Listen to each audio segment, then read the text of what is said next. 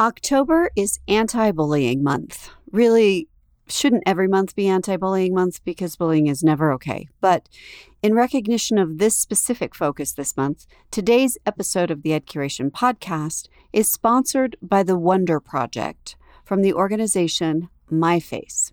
Inspired by R.J. Palacios' best-selling novel Wonder, MyFace founded the Wonder Project in 2014 and has brought messages of kindness, anti-bullying, inclusivity, and awareness of differences, particularly craniofacial differences, to more than 70,000 students at over 200 schools across the nation since its inception.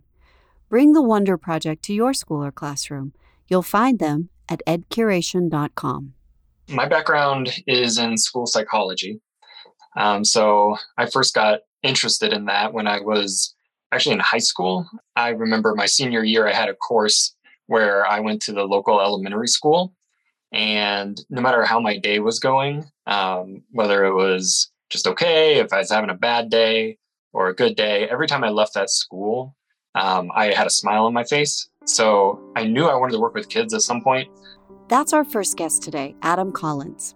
And before I tell you about him and our second guest, Jason Harlacher, I want to let you know that this episode is in response to many requests from educators for an episode focused on anti-bullying strategies and resources. In researching the episode, I reached out to a lot of educators asking them to share their anti-bullying successes, and they all declined. They sadly reported that their anti-bullying programs and initiatives had not been successful, and in fact, that they are seeing increases in both school-wide violence and cyberbullying. I thought I'd hit a dead end, but then I learned that my own home state of Colorado is actually blazing a trail of effective, systemic anti-bullying initiatives, and the leaders are more than willing to share their expertise and resources. Jackpot! Adam Collins, PhD, who you just heard, has continued that path he started in high school and is now the statewide Bullying Prevention Manager and MTSS Specialist for the Colorado Department of Education, and also the co-author of an upcoming book, Effective Bullying Prevention, a Comprehensive School-Wide Approach. Publishing on December 19th, 2022, but currently available for pre-order. The links are in the episode notes. So to all those educators who said, I can't come on your podcast, nothing we've done has been effective. If you find something that works, please let us know. This episode is for you. Here's to better days ahead.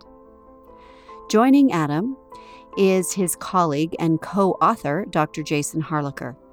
Jason has worked as a school psychologist, district-level coach, adjunct professor, state-level technical assistance provider, and researcher. He presents nationally on topics related to MTSS.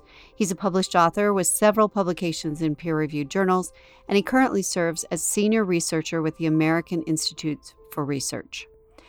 After serving as a school psychologist, Jason, like Adam, recognized the ways in which school systems were needing to be raised and rebuilt rather than continually and precariously propped up.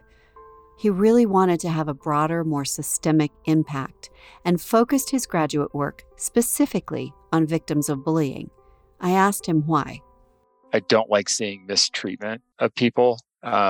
Is kind of the simplest sort of idea behind all that. And I wanted schools to be a place where kids and youth can go to be themselves, to not feel targeted or harassed. And so my thesis was mostly on how do victims kind of process their emotions and experience when they're a target of bullying.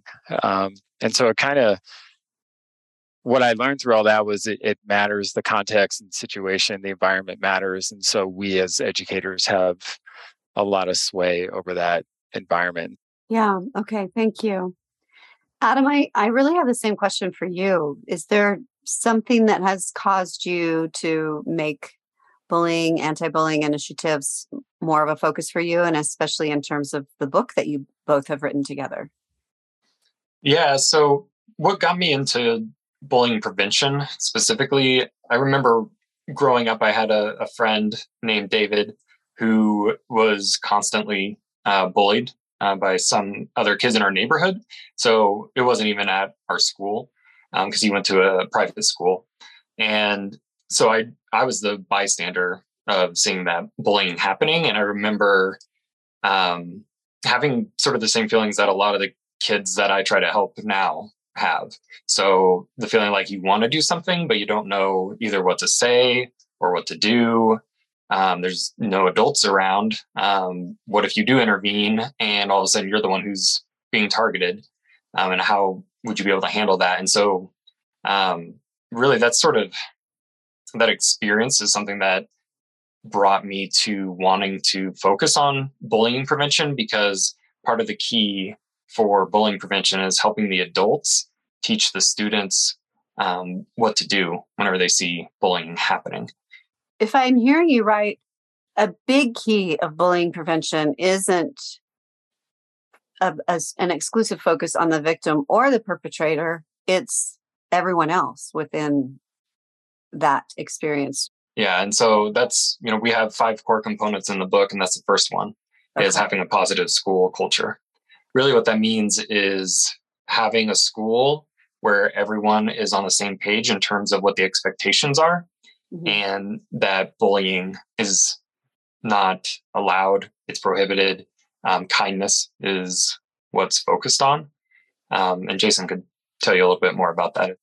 I think one of the things I learned was it's not about going in and sort of quote unquote fixing the student or saying why is the student being bullied. That's certainly a piece of it.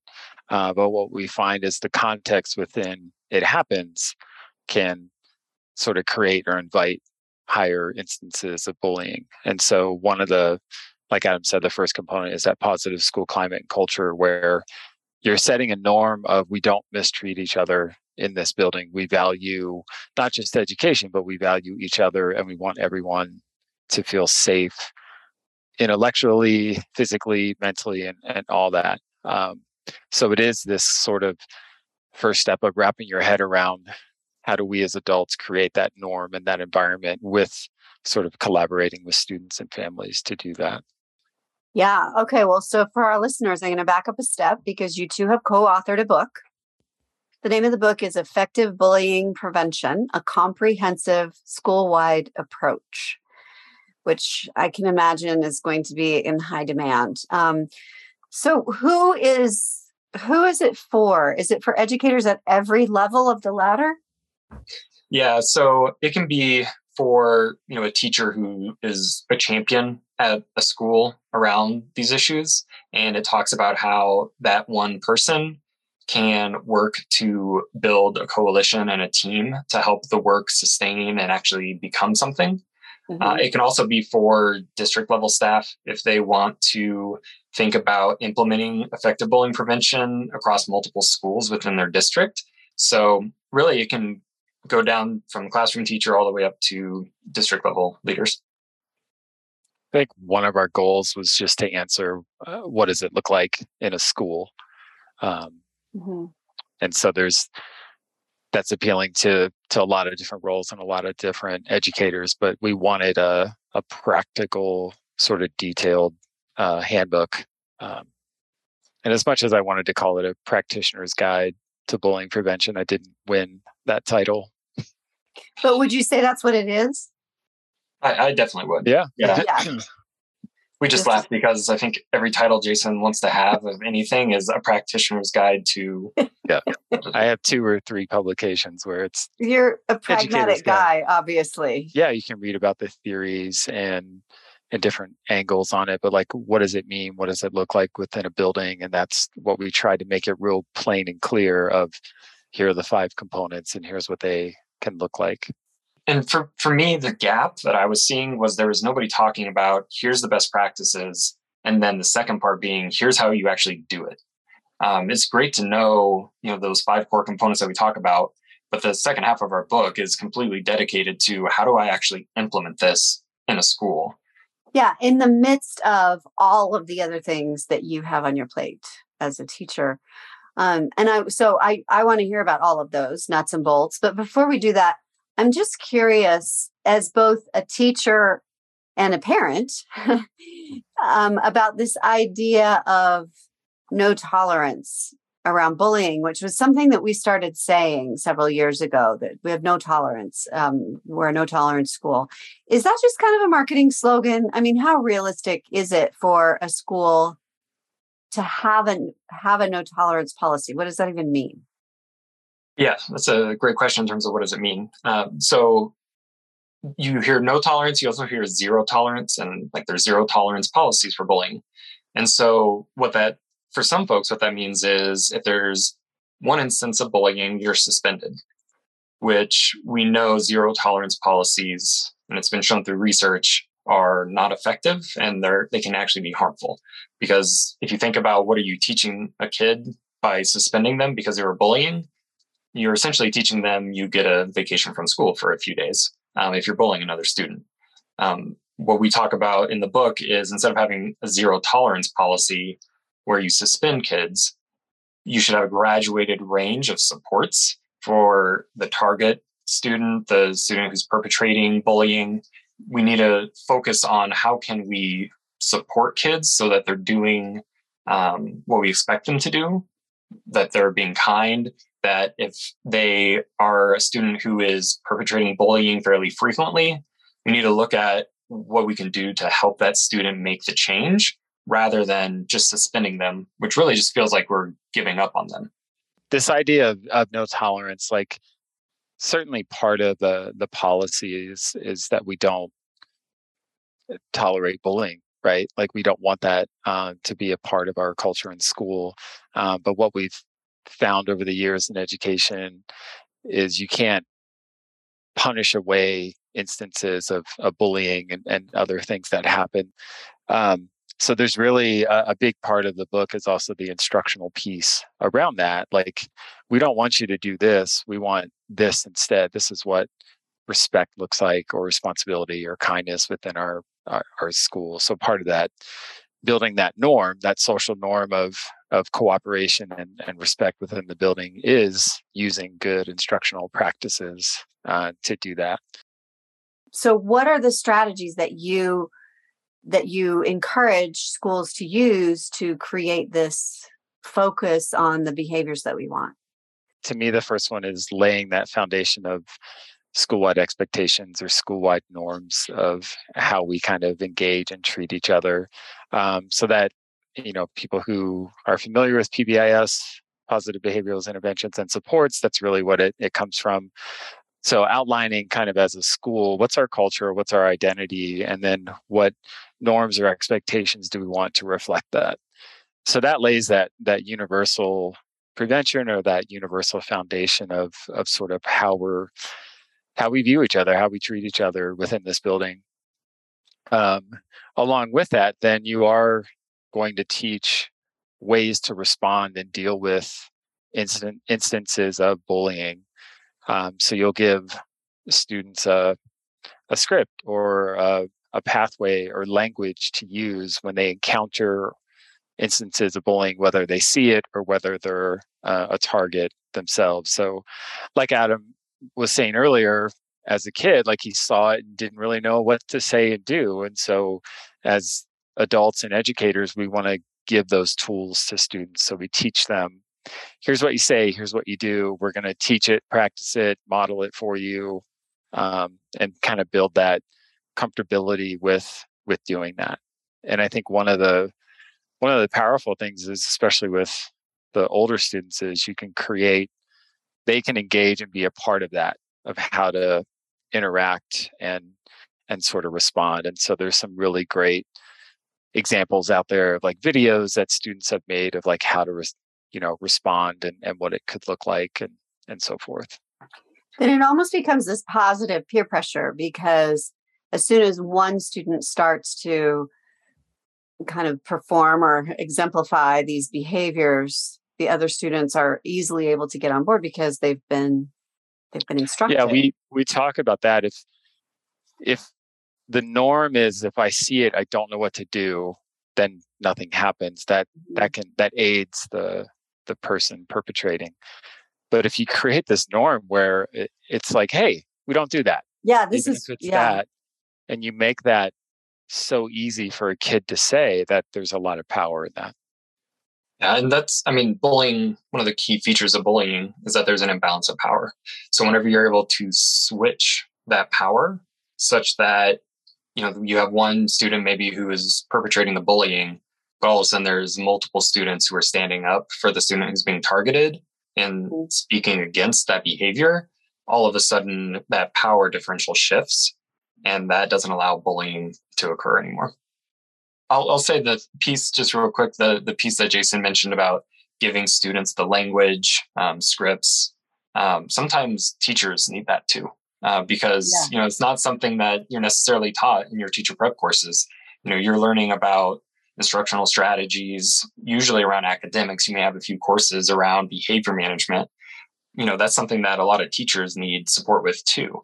And so when we're talking about some of the best practices, a lot of that goes back to helping teachers be trained so that they feel confident enough to intervene when bullying is happening. Because if you have the worst thing that can happen, one of the worst things that can happen is you have a teacher who sees something happening between two students and doesn't intervene, because that immediately degrades the school climate. That immediately makes the student who's being targeted feel like the adults are not there to keep them safe. And it just perpetuates bullying to continue happening because there's no consequences for it. And that's one of when you survey students with poor school climate, they say, the majority say, we don't tell the staff because they don't do anything. The other strategy I was going to share we hadn't talked about was just the intentionally building relationships among students themselves and then teacher and students. Because what that does is it helps everyone see each other as an individual in person. They don't see them as a stereotype or a stranger, which are easier to, if I view you as a category, then it's easier for me to sort of depersonalize you and make you a victim or have it be okay for you to be mistreated. But if I know you're Adam from down the street, you like baseball and Kansas City sports, then I know you as a person and you're a rounded individual. You're not like a box, and I can't disregard you after I put you in that box. And I think when you look at our country and our political climate, you see a lot of, well, they're X, therefore I'm dismissing them and I'm not going to give them more of a thought. And so the idea behind building relationships is it breaks down and sort of that us versus them mentality, and you see people as for who they are. When I hear, oh, I'm just joking, or why is that a big deal? It's because that little word opens the door for much, much worse, even though maybe you meant something, maybe you didn't, but all you need is that little opening. So. Yeah, there's so much baggage behind that word. Yeah. I mean, there's an entire field of research around moral disengagement, or basically how you can morally justify in your own mind what you're doing to somebody else. And that's one of the hallmarks of that is depersonalizing or dehumanizing somebody. As Adam said, there is considerable research around the ways in which ambiguous and stereotyping language allows us to dehumanize and mistreat others, particularly in the context of armed conflict. An excellent essay on this topic for secondary students is Robin Tolmak-Lakoff's 2004 article in the New York Times called From Ancient Greece to Iraq, The Power of Words in Wartime. It's linked in the episode notes for your convenience. So I want to just take a step back too to what you were talking about earlier, Adam, with the perpetrators, the bullies. That the tendency has always been that we remove them, right? We have no tolerance. We take them out of the situation. We suspend them. We expel them, whatever it is. But we've moved much more in our school systems toward a more restorative justice approach to to those behaviors. And I'm wondering what some of those strategies are within the book and within the systems that you all have created to bring that restorative justice, those strategies to the perpetrators. Yeah. So with restorative justice, the key there is to make sure that whenever a bullying incident occurs, that if it's true bullying and a student has been victimized, that we don't just immediately put the perpetrator and the victim together to try to hash it out and figure it out. Because what inevitably ends up happening is that that victim is re-traumatized. There are definitely positive aspects of restorative justice, restorative practices that can help improve your school climate. The key, though, is to make sure that you avoid re-traumatizing students whenever you're doing those things.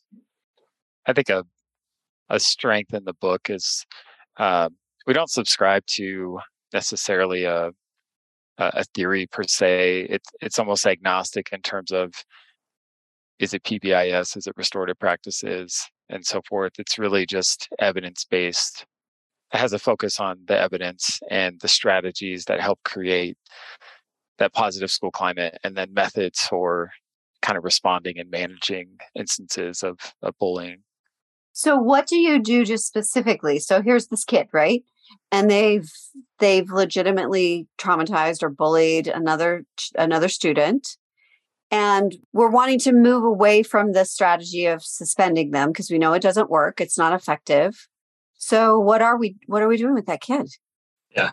So one of the things to keep in mind, and I mentioned earlier, we're providing a graduated range of supports for students. There's also more recent research coming out that shows if there are no consequences, negative consequences for the students who are perpetrating the bullying, then it can make bullying worse, which makes obvious sense. Yeah.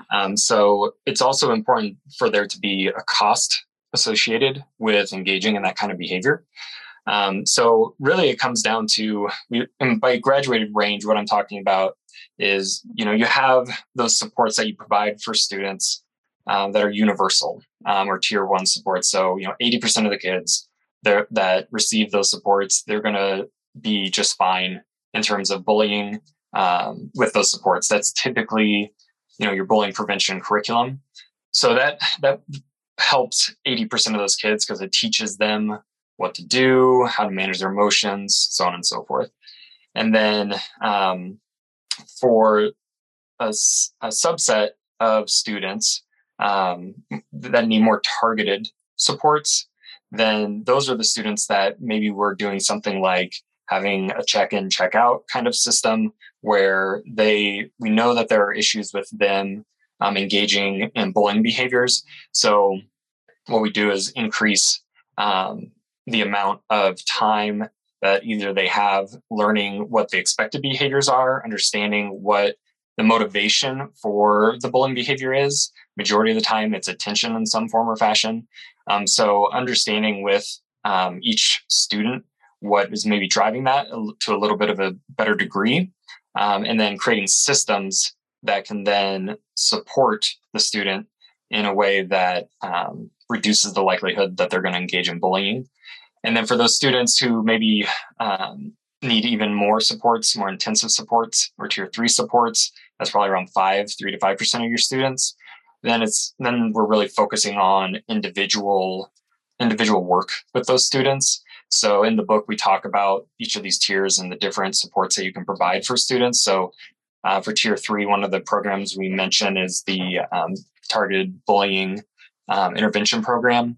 And so what that involves is a lot of work focused on supporting. This is my son. Can you say hi? Hi. Hi. I am a monster. It's a good opener for the episode. Yum. I ate you guys.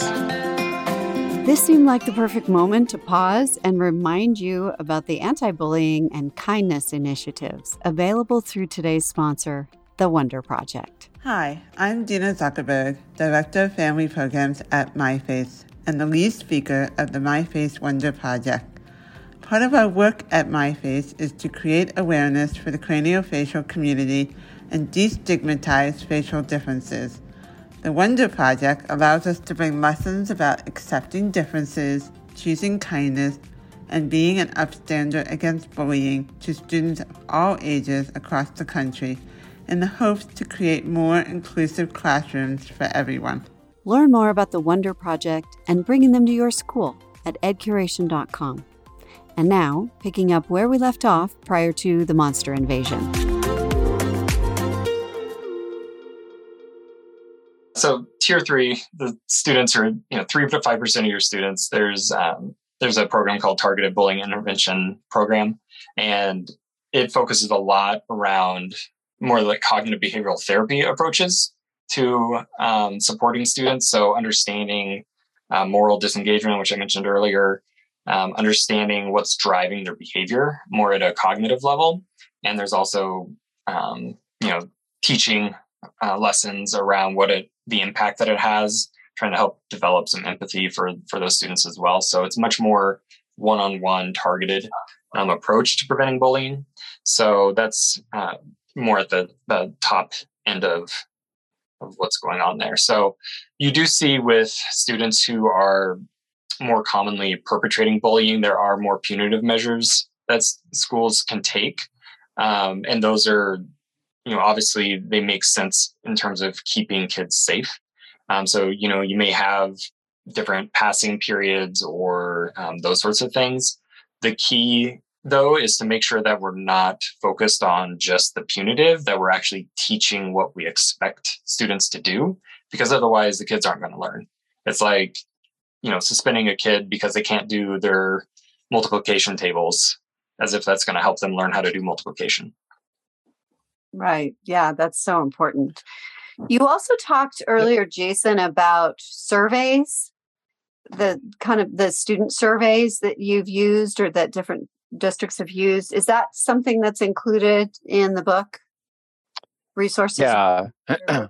Yeah. So your question, this one and the one before. So we talk about how do you kind of handle systemic issues of bullying within your school in the book, and then there's also obviously the very real like individual instances of bullying, and so we talk about. I think of it as when a single instance of bullying occurs, it's both the target and the perpetrator. And so we talk about within the book, first it's making sure the target is safe, and then you're figuring out kind of why were they bullied or why were they a target, and then you can individually address kind of those issues.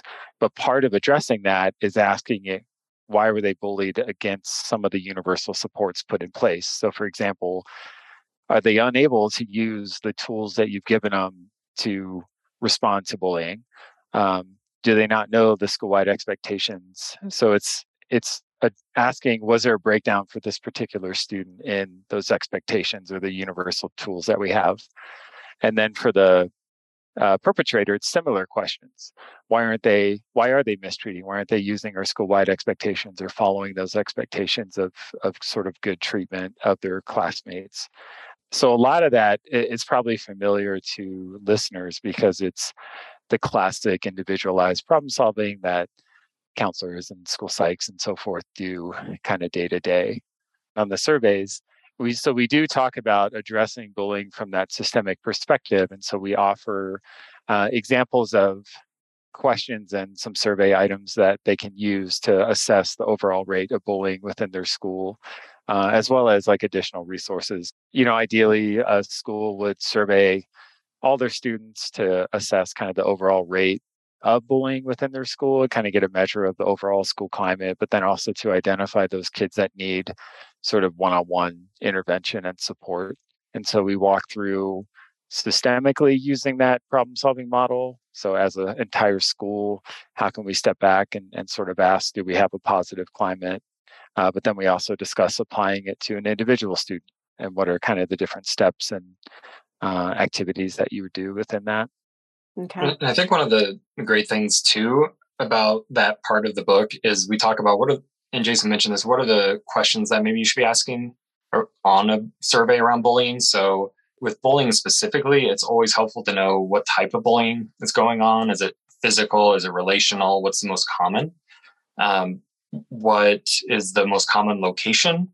In general, that is hallways or stairwells and the classroom, mostly because that's where kids spend the majority of their time. Mm-hmm. But whenever you're able to take all those data points and put them together into for taking a look at your entire school, you can see, okay, maybe it's, the fourth grade students in the hallways are relationally bullying one another. Mm-hmm. Then you can be a little more targeted in the supports that you're providing. And you can really hone in on where the biggest issues are and get the most bang for your buck in terms of providing an intervention. Are these programs, these strategies, things that are being implemented in some of the schools that you oversee here? I guess for you, Adam, in Colorado, are you encouraged by the success of seeing teachers implement these things? Yeah, I am, because one of the things that through the grant program that I support, one of the things that we see is that it is having an impact, because all the grantees are required to survey their students every year on the rate of bullying. And so we have data, over the past 6 years or so. And so we're able to see that there's an over 40% drop in students reporting being the target of bullying. So that part is great. I think one of the other pieces that's great is that we are providing funding for whether it's TOSAs or district level folks to lead the bullying prevention work. And we're lucky in Colorado because we have the most money dedicated specifically to bullying prevention of any state in the country. So we're able to provide that funding. But these are things that you could do even if you don't have, $2 million a year coming from the state to support. And that's another thing we talk about in the book is how do you make sure the efforts that you're going through actually fit your setting?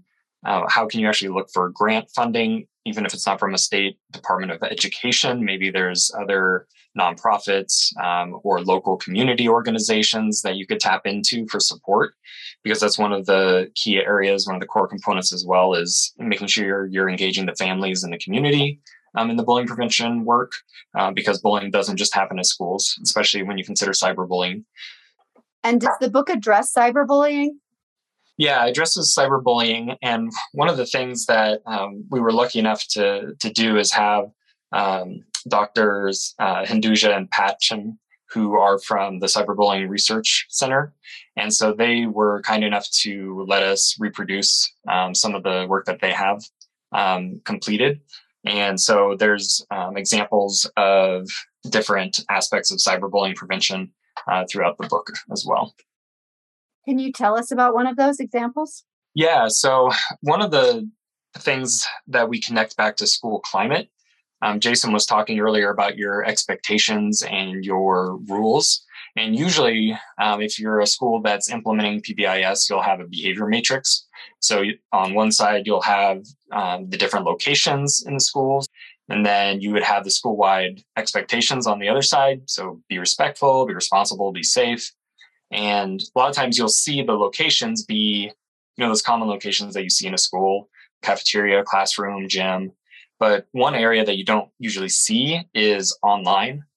And so if you're able to connect your 3 to 5 school-wide expectations with how students should be behaving online, then you can start to preempt some of the problems that you may end up having if you weren't to do that. Another thing I know from having worked with our grantees, there's a company called BARK, BARK, and they have a software that uses algorithms that basically scans all of your G Suite and pretty much any kind of electronic device or software that schools use. It has an automatic system that scans for any terms or emojis or anything that's related to bullying or harassment. It does that automatically and then can send reports to administrators. And they provide that for free to every school, just because that's their mission. And it's just a universal support to try to prevent bullying as well electronically. Okay. And that's where schools can also get very targeted and supported with the curricula they choose. And so they can actively select a curriculum around cyberbullying. So I think one of the strengths of our book is we look at different curricula and just kind of give some summaries of different options out there across Tier 1, Tier 2, and Tier 3. I'll admit one of our challenges was finding an evidence-based curricula around cyberbullying. There just doesn't seem to be that many out there. There's certainly options that are based on kind of good research principles, but in terms of like finding ones that have like a study and hard evidence behind it, we're limited in that piece. But one approach for cyberbullying could be actively teaching students, hey, this is actually not okay, and this is what cyberbullying looks like, can be powerful for schools. As a curriculum marketplace, of course, we were eager to know about the curriculum that Jason and Adam found to be the most evidence-based and high quality, and they generously shared that list with us. You'll find links to all of these resources in the episode notes, many of which are available through EdCuration. I think it's worth saying our criteria was just, was it research-based, and did they study it in connection to bullying rates? We're not endorsing one over the other, but we were selective in those two criteria. What are some of the metrics that you use to know if these strategies are working, the curriculums are working? How do we know if it's working? It's not just a matter of like less kids are getting sent to the principal, right? Yeah, it's kind of that question around, do you measure it by the reduction or absence of something versus the increase or the thing you want to see? I think a good metric is around the overall school climate. And so when surveying students, getting a sense of their perceptions, you should see feelings of connection and engagement with school increase as well. And I think kind of along with that, being able to identify peers or adults that they feel a relationship or connection with. So if schools are implementing kind of those universal things, they should see some of those relationship engagement sort of variables increase as well. And those are all measurable through a survey, or as simple as asking students, name an adult you feel connected with in the building.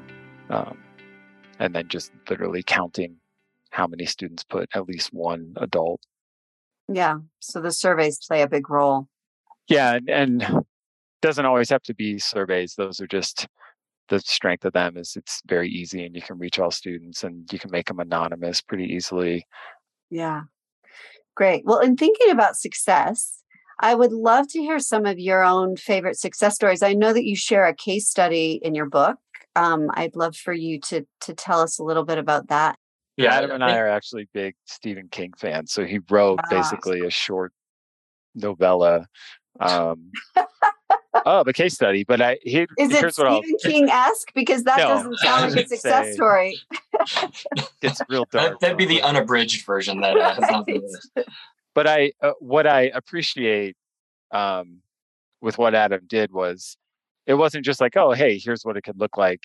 It's very realistic and down to the actual dialogue and detail a team might have, which is why we joke that it's a novella. But it's realistic and paints kind of the different steps that a team can go through to implement. So it does have a purpose other than me moonlighting as a novelist. So it follows the stages of implementation, which is around a feature of implementation science. Basically, what it says is most innovations that you try to put into a school, maybe you see it at a conference, you say, oh, this looks like something great for bullying prevention. I'm going to bring it back and put it in my school. And you go from 0 to 100 without considering the need, if it fits what your school actually needs. You don't think about what kind of training or coaching that your staff may need to actually implement it well. You don't think about how you're going to communicate it to staff and families and to students. There's a whole host of things that if you just find something you like and just try to put it out there, that you miss. And so the way we broke it down is the stages of implementation, the first being exploration. So you're exploring, one, do we have anything that we're already using that could maybe work and we just need to beef it up a little bit? Do we have a team that's going to lead the work? It's great to have one single champion, but if that person leaves, then all of a sudden all the work just falls apart. So how do we build a team, a representative team that has enough voice from multiple perspectives around bullying prevention to actually lead the work and do it well? And then it goes into installation, which is, okay, we picked whatever approach we want to take. How do we build the support so that it doesn't just flounder and have a false start. So that's where we talk about thinking about how we're going to teach the teachers the different practices or program, who's going to support them whenever there's inevitable barriers that they run into, those sorts of things. And then it goes into implementation, and that's where you try to actually do it, but you're going to fail somewhere along the way. So how do you have a system in place where you can learn from that and continue on? So all of that is a big topic. So we tried to put it into a case study. Love it. Do you feel like you've witnessed an exemplar or a success story of this happening? Our grant program was lucky enough, one of the school districts had CBS News come out and highlight the work they were doing around bullying prevention and kindness. And so they had a student who was talking about, they were from another state, I think it was Texas. And so he had a really thick accent. And so that was, students basically have to find something that makes you different from whatever the context is that makes something normal. So for him, it was his voice was different. His accent was different. And so he was getting bullied because of that. And so it talked about the steps that the school went through to provide support and how his peers were the ones who stepped up to support him. And so that he wasn't getting bullied after several months. So talk to the administrator listening and wondering, where do I start? What are my very first steps for success? Because as I shared with you guys, I reached out to a lot of educators about this episode, wanting to kind of highlight where people were having successes in terms of anti-bullying. And everyone turned me down except for you guys. So I know that there are a lot of educators and at all levels, teachers, administrators, coaches who are at a loss about where to start and what to do. Yeah, I mean, to give credit to them, the past 3 years have been for sure absolutely ridiculous. And so, we also know rates of bullying dropped during the pandemic because kids literally were not in proximity of one another. Right. And now everybody's getting back into the swing of things. And, so rates are starting to go up. So that certainly makes sense. I would say that if I'm an administrator at a school and I know I've heard from parents that bullying is an issue, the first thing I would do is get help with my staff. So it's not just me trying to figure it out, or it's not just me and my assistant principal or me and my dean.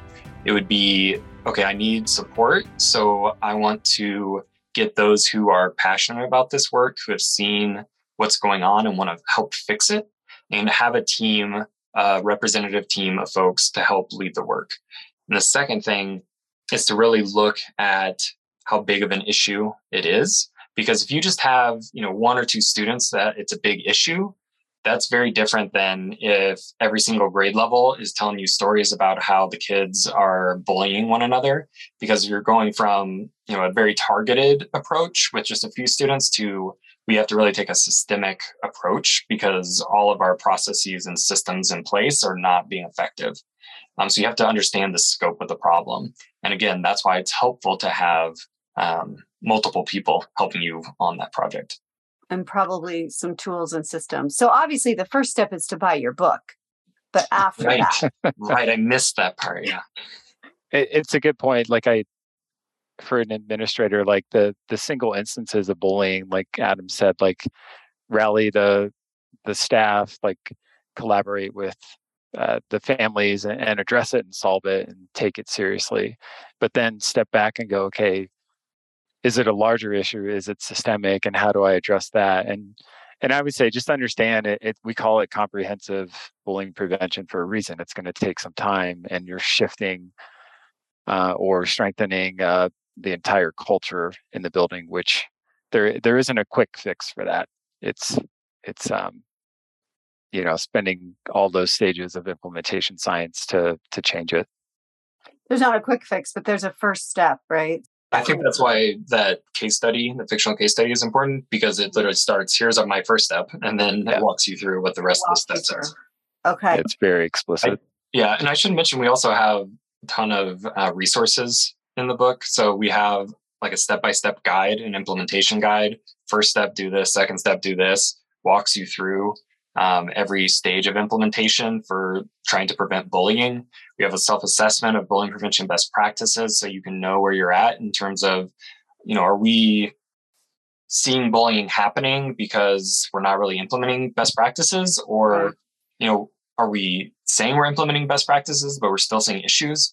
So you can kind of get an idea of where your issues lie. Got it. All right. Well, so in addition to that administrator, I'm thinking of a teacher listening who's thinking, I don't actually have a system. My school doesn't have a system in place, or my district.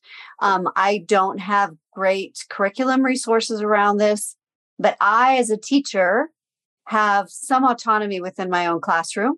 So how do I, as a teacher, just all by myself, if I'm alone in this, start to make efforts to bully-proof my classroom?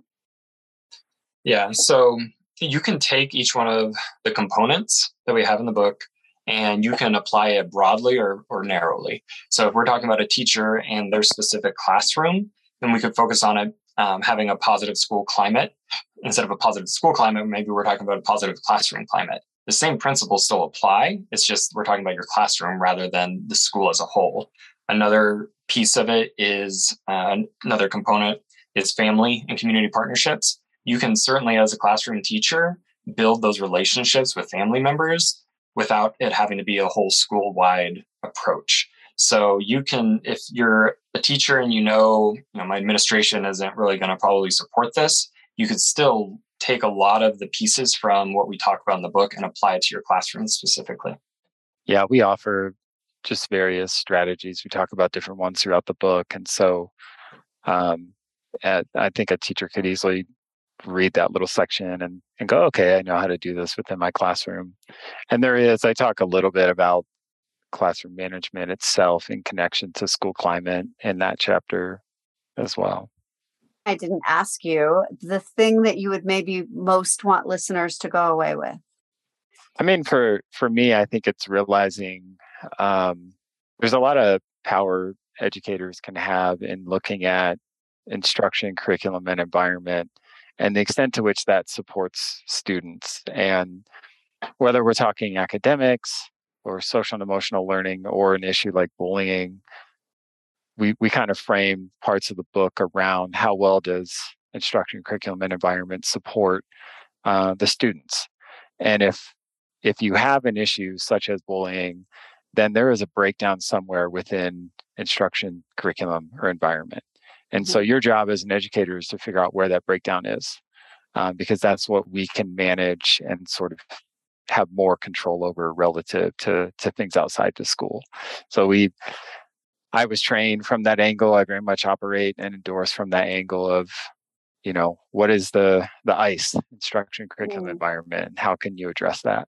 So we say ICE, you look at ICE first and then learner. And so the way you remember it is ICE, ICE baby. And I did that presenting once, and I had a guy come up afterwards and he's like, I won't forget it now because of that song. Because of the song. It's music enhanced learning. The only thing that we didn't really talk about was policy and bullying prevention policy, which is a very core piece of effective bullying prevention, because whenever you have it written down, this is what a school or what a district will do whenever bullying happens, then there's accountability there. And so one of the things we hear from parents a lot is I make a report of bullying and then I have no idea what happened. Yeah. And so whenever in the book, we talk about it having a flow chart for parents and for students and for staff, honestly, of, okay, you have a report of bullying or you see an instance of bullying. Here are the different things that need to happen. Here's when you should notify families. Here's when you should speak to students, those sorts of things. So it's important to have that information in hand, because that's the first place, usually, besides calling the classroom teacher, that a parent might look is, well, what does the handbook say? What am I supposed to do? I do have one more thing to ask you. In terms of all of the things that are vying for educators and especially educational leaders for their attention right now, what would you say to convince one of those educators or educational leaders that this is something that they really need to prioritize? Yeah, I would say if you have students that are being bullied, it doesn't matter what you're teaching them, they're not going to be learning. So if you're worried about making up for lost academic time and everything else, if a student is scared to go in the hallway after your class, it doesn't matter what you're talking to them about, they're not going to pick it up. So you have to address bullying behavior, you have to address behavior with academics. The book, Effective Bullying Prevention, a comprehensive school-wide approach, releasing this December, is available for pre-order through the episode notes, along with links to all of the resources discussed in this episode and so much more. Seriously, the episode notes this week are like a treasure chest. You'll also find a link to today's sponsor, The Wonder Project from MyFace. Bo, a 5th grader at Greenvale Elementary School, said, "Thank you so much for your informative presentation and for sharing your experiences with us and teaching us about craniofacial differences. Our class has signed a pledge to choose kind.